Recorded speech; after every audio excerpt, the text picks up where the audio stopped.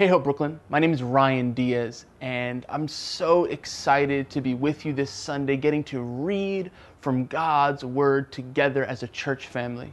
My wife and I, Janice, we're new to the community, and we're so thankful that you guys have received us with such love and such care amidst this season of COVID. It's an honor to be on staff and be a part of this amazing, amazing church family. Thank you for receiving us. You know, when Russ went on sabbatical, he invited us into a series where we were going to explore our first love, that spark, that flame that you first felt when you put your faith in Jesus, that thing that drew you to Christ, that thing that made you desire Him all the more. And as we've been going through these weeks, from our very own Bryant to our litany of guest speakers, each has encouraged us to seek after that first love, to reorient us and reacquaint us with our first love. But as the series comes to a close, I begin to think, what do we do when we begin to lose our first love? What do we do when the fire begins to go out? What causes the fire of our first love to begin to be extinguished? And as I began to reflect on this, began to think on this, I began to realize that often what causes our first love to begin to dwindle, what often causes our first love to begin to grow faint, is when there's a disconnect between what we believe about God and what we see in our world around us. We all know this feeling in microcosm. We all know the feeling of waking up on a Christmas morning, having our list all listed out, knowing exactly which presents we want, all to run down the stairs, get to the tree, unwrap the gifts, and discover nothing we wanted was in the box. It's a letdown. Why are we let down? Because what we thought was going to happen did not see fruition. The promise and the hope of revelation, there's a disconnect between the two, and we are let down and we feel the weight of doubt. Because doubt begins to creep in when we begin to consider, why does my world, why do what I believe about reality, about God, why does it not seem to line up with what I see?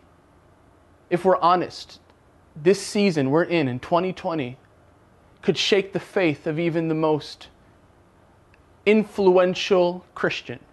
Between a global pandemic, the reoccurring reality of people of color, African Americans, being murdered in the streets of our country, the ever-growing wealth gap where the rich seem to get richer and the poor seem to get poorer. We begin to look at the world around us, and we begin to look at our own personal lives. Maybe one of you guys, you just lost a job. Maybe it's a death in the family. We begin to look at our lives around, begin to read about the good God we believe about in the Bible, and there is a disconnect. And we begin to think, if God is good, then why does the world look like this? If God is good, then why did she pass away from COVID? If God is good, if God is here, if He is present, then why? And it's this disconnect. It's this doubt, this disconnect between what we believe and what we see begins to sow doubt into our souls. And all of a sudden, bit by bit, our first love, that faith we once held dear, begins to grow cold. What do we do when we begin to lose our first love? How do we combat the doubt that threatens our faith, that threatens to take out the thing we hold dear, the thing we've built our lives upon? Well, here's the good news. God, in His infinite wisdom and His mercy, inspired a psalmist named Asaph to tell us about his own journey through what scholars and theologians, and most specifically a man named St. John of the Cross, called the dark night of the soul. The dark night of the soul is described as a time where Christ seems absent and God seems distant, if not existent at all. And it's in these moments the psalmist Asaph invites us into his own journey through the dark night of the soul to guide us and to show us what we are to do when we're faced with the doubts brought on by the disconnect between what we believe about God and what we see in the world. So if you have your Bibles, I would encourage you to open up to Psalm 73. We're going to begin in verse 1. We're going to work our way through this psalm and work our way through Asaph's journey through the dark night of the soul and see the questions he wrestled with, the doubts he fought with, and learn how he faced them and discovered God all the more. St. John of the Cross, who I just mentioned, he had this famous quote. He said, "In the dark night of the soul, bright flows the river of God." And so I believe today, many of us facing very real doubts because of what we see around us, that even in this moment, in this season, in this time, we can find the river of God and find refreshment and revitalization for our first love. Let's read. Psalm 73, verse 1. "Truly God is good to Israel, to such as are pure in heart. But as for me, my feet had almost stumbled. My steps had nearly slipped." Asaph begins his prayer. He begins his song. He begins his psalm with an exhortation. He says, surely God is good to Israel. This is what Asaph believed about reality. This is what Asaph believed about God. He believed in a God who was good to his people.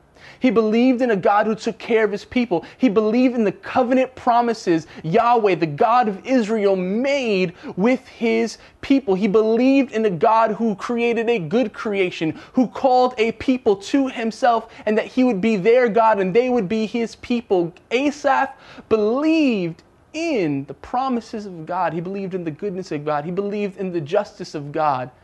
But then there's that but. It notes for us there's a change in thinking.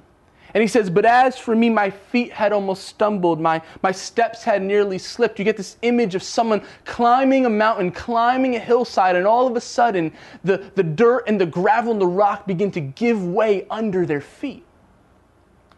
What does this tell us? Asaph, he's actually describing for us what we're experiencing when we face doubt. Asaph is describing the feeling when we go out into the world and we look at the problems around us and then we think back to what we believe about God and doubt begins to creep in and the very sure foundation we once held begins to crumble beneath our feet. Why? Why has Asaph's one sure position in his trust in the God of Israel, why has that began to slip? He says at verse 3, for I was envious of the boastful when I saw the prosperity of the wicked. Verse 4, there are no pangs in their death. Their strength is firm. They are not in trouble as other men. They are not plagued like other men. Therefore, pride serves them as their necklace. Violence covers them like a garment. Their eyes bulge with abundance. They have more than heart could wish. They scoff and speak wickedly concerning oppression. They speak loftily. They set their mouth against the heavens, and their tongue walks through the earth. Therefore, the people of God return here, and the waters of a full cup are drained by the wicked. And they say, how does God know? Is there knowledge in the Most High? Behold, these are the ungodly, who are always at ease. They increase in their riches. Asaph is looking at the world around him. And he's thinking back. He's saying, surely God is good to Israel. Surely God is good to Israel. Then all of a sudden, he's looking at it around him. He says, wait a minute. It doesn't look like God is good to Israel. Matter of fact, it looks like the wicked. It looks like the people who are anti-God. It looks like the people who aren't following God's ways, who aren't walking in his steps. It looks like those people are literally getting away with murder. It looks like the rich get richer, the people who conspire and who use conceit to get what they want. It looks like they're getting blessed. If we're honest, we look at our world around us and it looks like the wicked get blessed. It looks like injustice runs rampant. And we're kind of like, God, really? We believed you are the one who are good to Israel. We believed you are the one who is going to rescue and redeem your people. And it seems like your people suffer and the wicked and evil gets away carte blanche and Satan gets to do his thing. God, what's going on? No wonder Asaf's feet almost slipped. No wonder some of us in this community today, our feet are slipping. Because we're looking at deaths and murder of Ahmaud Arbery and Breonna Taylor and George Floyd. We're looking at the rampant, raging thing that is COVID-19. We're looking at the state of the division in our country down the aisle. Right and left bitterly opposed. We're looking at the evil that transpires in our world and we're saying, surely God is good. Can God be good if these are the things that are happening around us? And Asaph, he's feeling these tensions. We are feeling these tensions. And it's these tensions, it's these doubts that cause our feet to begin to slip. It's these doubts that begin to quench the fire of our soul. Our first love, that passion we used to have begins to dwindle and drain because doubt has begun to set in. Let's keep reading. Asaph continues, verse 13. He says, surely I've cleansed my heart in vain and washed my hands of innocence. For all day long I have been plagued and chastened every morning. If I had said thus, behold, I would have been untrue to the generation of your children. Asaph, he's wrestling now. And he's beginning to realize, he's beginning to think that, wait, has all this been worth it? Has faithfulness to God been worth it? Has keeping my heart pure been worth it? Has doing the right thing been worth it? Has pursuing God been worth it? Many of us, we're looking at the world around us and it seems like the wicked get away with what they want to get away with and it seems like evil has its day. And we're beginning to wonder, like, is this worth it?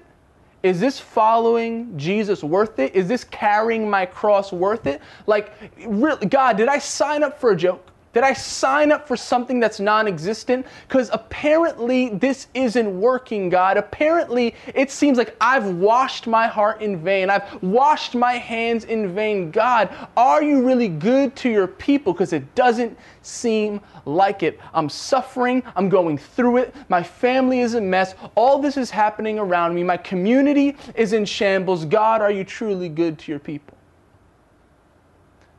Asaph begins to question his vocation as a follower of Yahweh. We begin to question our vocations as followers of Jesus. We begin to wonder if this has been worth it, if our sufferings have been worth it, if our sacrifices for the sake of the good news about Jesus have been worth it. This is the doubt that has begun to quench our first love. This is the doubt that has begun to put out the fire. This is the doubt that has left us with two options, it seems.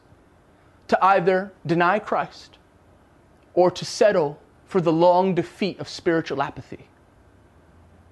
And if you're like me today, I don't want to settle for those two options. I don't want to deny Christ, but man, it's so hard when things are looking like this.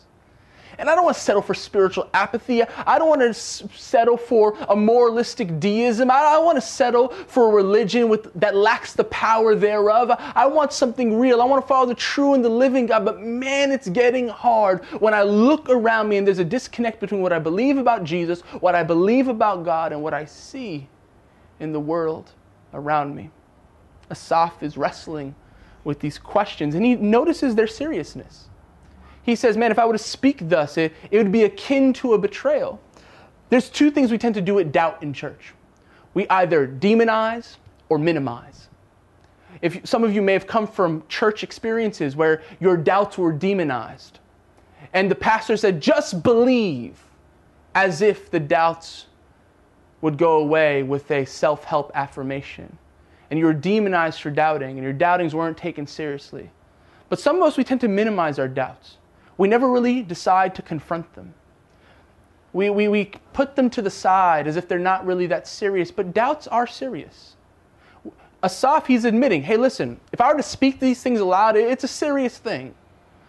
So let's not demonize our doubt. Let's not minimize our doubt, but let's take it seriously so that we can confront our doubt and really wrestle with what we're seeing in the world and what we believe about God. And this is what Asaph is going to invite us to do. The question is, how does Asaph do it? How does he face his doubts? And ironically, he does the only thing he knows how to do, and he goes to the very person he's doubting. Let's keep reading. Verse 17. He says, when I thought how to understand this, it was too painful for me. Let's pause right there real quick. Verse 16, let's pause. He said, when I thought about this, when I try to consider the ramifications of my doubts, he does the first thing that I think we need to begin to learn how to do when faced with doubts.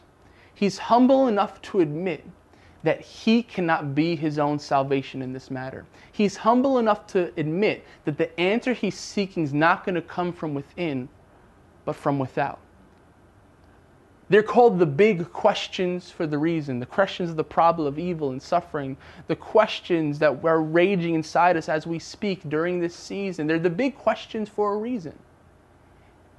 And so what we have to admit, if these are big questions, and certainly the answer must lie outside of myself rather than within, because I'm limited, I'm finite, I have flaws, I misinterpret things, I don't have it all together, so I must be humble enough to admit I need help. And it's at this admission, Asaph is able to do the next thing. He said, it was too painful for me until I went into the sanctuary of God. Then I understood their end. Asaph, as he's wrestling, as he's doubting, does the only thing a good Israelite knows how to do. He goes to the sanctuary. If you study your Old Testament, we know the sanctuaries where God has placed his presence. In the temple, in the Holy of Holies, that's where God has placed his name, his personal presence. And so Asaph says, I'm going to go to that place where heaven and earth meet, where God sits enthroned. I'm going to take up my questions with him. The answer, the beginning of an answer at least, to wrestling with the doubts we're facing in the dark nights of our soul is to bring our doubts to the living God. If we believe he's a living God, then he must be a person we can communicate with. And if he's a person we can communicate with, then he's a person we can ask questions of. And so, the thing to do as we're wrestling with our doubts is not to isolate in our doubt, but to go to the presence of God. And then something happens to Asaph in the presence of God. He says he's able to discern their end. In the presence of God, God gives Asaph divine perspective. He reminds Asaph that history has what's in Greek called a telos, an end. He reminds Asaph that God is not a distant, absent God who doesn't care about the world, but it's a God who's working in the world. He reminds Asaph that he actually has plans, and though those plans might not be relevant, might not have bubbled to the surface of history, does not mean God is not working in history. He discerns their end. God gives Asaph divine perspective, and it's in this divine perspective where the doubts Asaph is facing are reoriented around the hope he possesses in God. Let's keep reading. Verse 18. Here's now Asaph. He's speaking about the wicked, about the evil he's facing. He says, surely you set them in slippery places. Notice now it's reversed. Asaph is no longer with his feet slipping. It's the wicked with their feet slipping. You cast them down to destruction. Oh, how they are brought to desolation as in a moment. They are utterly consumed with terrors as a dream when one awakes. So, Lord, when you awake, you shall despise their image. But then he has to admit something. God, when I was facing these things, my heart was grieved. And I was vexed in my mind. I was so foolish and ignorant. I was like a beast before you. Nevertheless, I am continually with you. You hold me by my right hand. You will be my counsel and you will be my guide. And afterward, you will receive me to glory. Asaph gets a picture of the end. His doubts, his fears, his questions are put into divine perspective. And he's reminded that God is moving and working in the world. He is going about a purpose and plan to redeem his people. God is on the move. And what he's reminded of is that God's going to deal with evil. That the suffering we see around us, that you see in your personal life and in our world around us, in your cities, in your communities, in your families, that God is not going to let those things go unanswered. That God will indeed hold evil to account. God indeed will hold those who perpetuate injustice to account. And matter of fact, while you might feel like you're on a slippery place, you're actually on a firm foundation because you've put your hope in Christ. And it's actually those who put their hope in themselves and injustice. It's them who are on a slippery place. Asaph, all of a sudden, he's able to start to worship. But before he begins to worship, he admits, God, when I was doubting, I was a little out of my mind.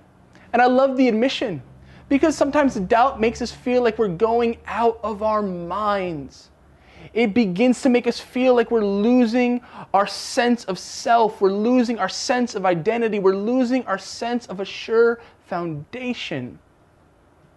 But I love the words of Asaph, because what Asaph does is he admits that his doubts had begun to affect who he thought he was. But then by doing that, he's able to worship and praise and say, but God, you show me who you truly are. So now I know who I truly am. And the doubts of Asaph become the purpose and the praises of Asaph. The very fears and angers and anxiety Asaph had when he saw the wicked becomes a very important opportunity by which Asaph gets to praise God. Asaph is no longer doubting, though he doesn't get an answer. That's important. Asaph doesn't get an answer, but his doubts are still dealt with because he receives perspective. Answers, they serve a purpose in the moment, but divine perspective allows us to deal with all our doubts because it puts it within the story of God and it reminds us that we actually have a hope. Revelation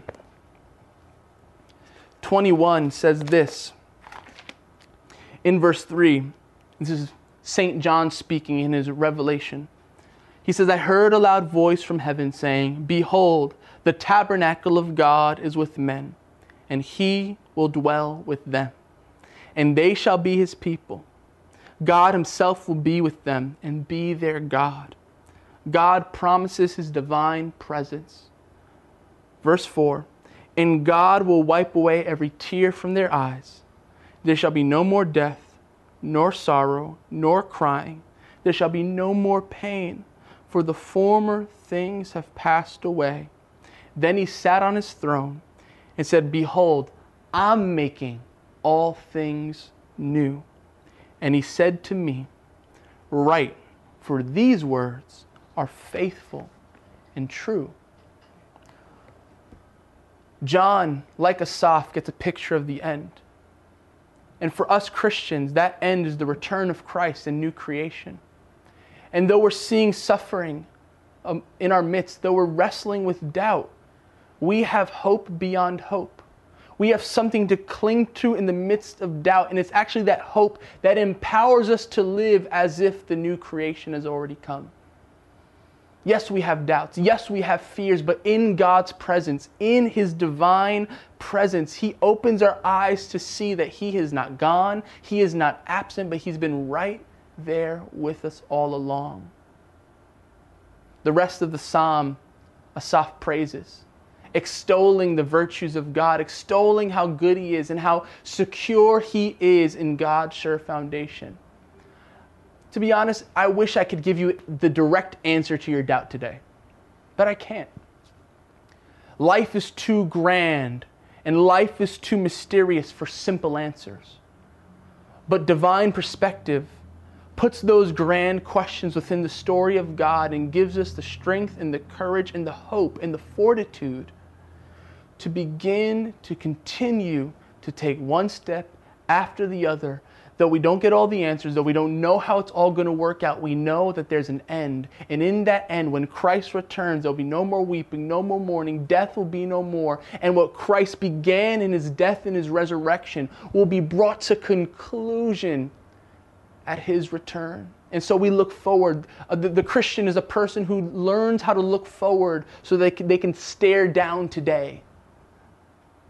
And this is what Asaph is teaching us. Through his own journey through the dark night of the soul, he shows us the bright river of God.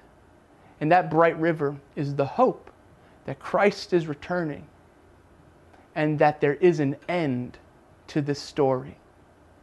So what are we to do? How for those of us wrestling with doubts, how for those of us who are dealing with the dark night of the soul, how for those of us who seem to have lost our first love, how do we begin to learn to cultivate that first love again in our hearts after we've experienced the dark night of the soul, or even during the dark night of the soul? Well, I think Asaph, he gives us 3 spiritual practices to help us weather the dark night of the soul, to help us keep that ember of flame, that first love that we have, to not let it go out entirely, but to, like kindling in a fire amidst the rain, though the rain beats against it, if you keep feeding that fire, it will stay ablaze. So what are the spiritual practices Asaph gives? Well, number 1, he teaches us that we must wrestle with our doubts in the presence of God. And for us, as Hope Brooklyn, that means in the presence of this church family. That means in the presence of this community. We are the body of Christ. That means we're Christ incarnate to one another. We are Christ present to one another. And so the doubt is not an isolated event to go through. Doubt is a place to come to my community and say, hey, listen, these are the questions I'm facing. These are the things I'm wrestling with. Could any of you give me divine perspective? We are to wrestle with our doubts in the presence of God, which means we're to wrestle with our doubts in the presence of our faith community. Number 2, Asaph teaches us that our doubts must be turned into fervent prayer. I know that sounds like an old Christian cliche, but if we believe God is living and active and present and close, then we must believe that he's also willing to hear our doubts and our prayers. When's the last time you prayed through your doubts? When's the last time you were silent in the presence of God with your questions? It's in that space that God begins to bring divine perspective. And lastly, number 3, Asaph doesn't settle for answers. He teaches us to desire divine perspective. In our instantaneous, instant culture, we want answers and we want them now. We want the answers to life's deepest questions to be a Google search away. However, life doesn't work like that. And certainly God doesn't work like that. And so we must humbly say, God, even if you gave me the answers, I probably still wouldn't understand them. But God, would you give me perspective? Would you allow me to place my doubts, my concerns, and my questions into your story so that I don't lose the flame of my first love, but even in the dark night of the soul, it can still grow a bit brighter. We're going to close in a moment. I'm going to pray. But I have one last piece of good news for you. In the dark night of the soul, you are not alone. See, I think the issue we can have with Asaph's story is that Asaph is the one who comes into the presence of God. And so I think for many of us, that might signal to us that we have to do something to escape this dark night of the soul in our own power and in our own strength. But you're not alone. Christ is present with you in the dark night of the soul by the power of his Spirit, but also he experienced the dark night of the soul. Matter of fact, Peter, one of his disciples, reflecting on the dark night of the soul, reflecting on his Savior's dark night of the soul, he begins to reflect on Jesus' betrayal. He begins to reflect on his unjust beating, persecution, and crucifixion. And Peter, talking to people, he's talking to slaves in this passage. He's talking to people who knew a thing or two about oppression and injustice, who knew a thing or two between a disconnect between who God was and their experience. He begins to speak to them, and what he begins to point them to is not to something they need to do, but to something Christ has already done. He says this, 1 Peter chapter 2, verse 23, when he was reviled, aka when Jesus was reviled, he did not revile in return. When he suffered, he did not threaten, but committed himself to him who judges righteously. Jesus, facing his own injustice, facing his own dark night of the soul, he knew that he was on a mission from the Father. He understood there was an end.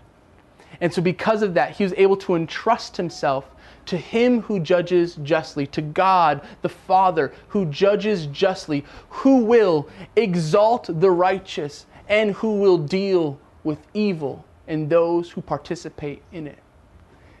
Jesus' exaltation to his kingship comes through the humiliation of the cross. The dark night of the soul might be our humiliation, but at the same time, like Christ, it could serve as our exaltation and reignite our fire, passion, and flame for God. And we don't have to do it alone.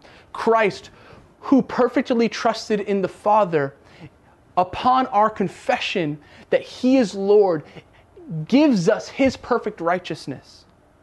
Now, this righteousness is not just Christ's moral standing, but it's his own perfect relationship with the Father. That means, by the power of the Spirit, we have within us Christ's own perfect trust in him who judges justly. And so when we face the dark night of the soul, we need not face it alone, but we can actually lean on Christ, not just as our example, like a moral example of what to do, but we could lean on Christ's very own faith in the Father to empower us and to remind us that we're not alone, that our doubts and our concerns, there's divine perspective for them, and that there's an end, and it's Christ's faith that actually carries us to that end. And so you need not drum up faith within yourself, but lean on Christ's faith. So I'm going to pray for us. I'm going to pray for us doubting. I'm going to pray for us facing the dark night of the soul. I'm going to pray for us, those of us who have lost our first love or are losing our first love, that we would be reminded and remember that it's in the dark night of the soul that brightly flows the river of God. Let's pray. Father God, thank you. Thank you for your goodness and your mercy. Thank you that you don't judge the doubting, but instead meet them with grace and mercy. Father God, your Son Jesus trusted in you, him who judges justly. And because of his trust in you, he endured the dark night of his soul. Would you give us Christ's perfect trust in you? Father God, would you give us divine perspective? Father God, would you give us the strength to bring our doubts to our community? Would you give us the words to pray when we doubt and when we don't know what to believe because of what we're seeing around us?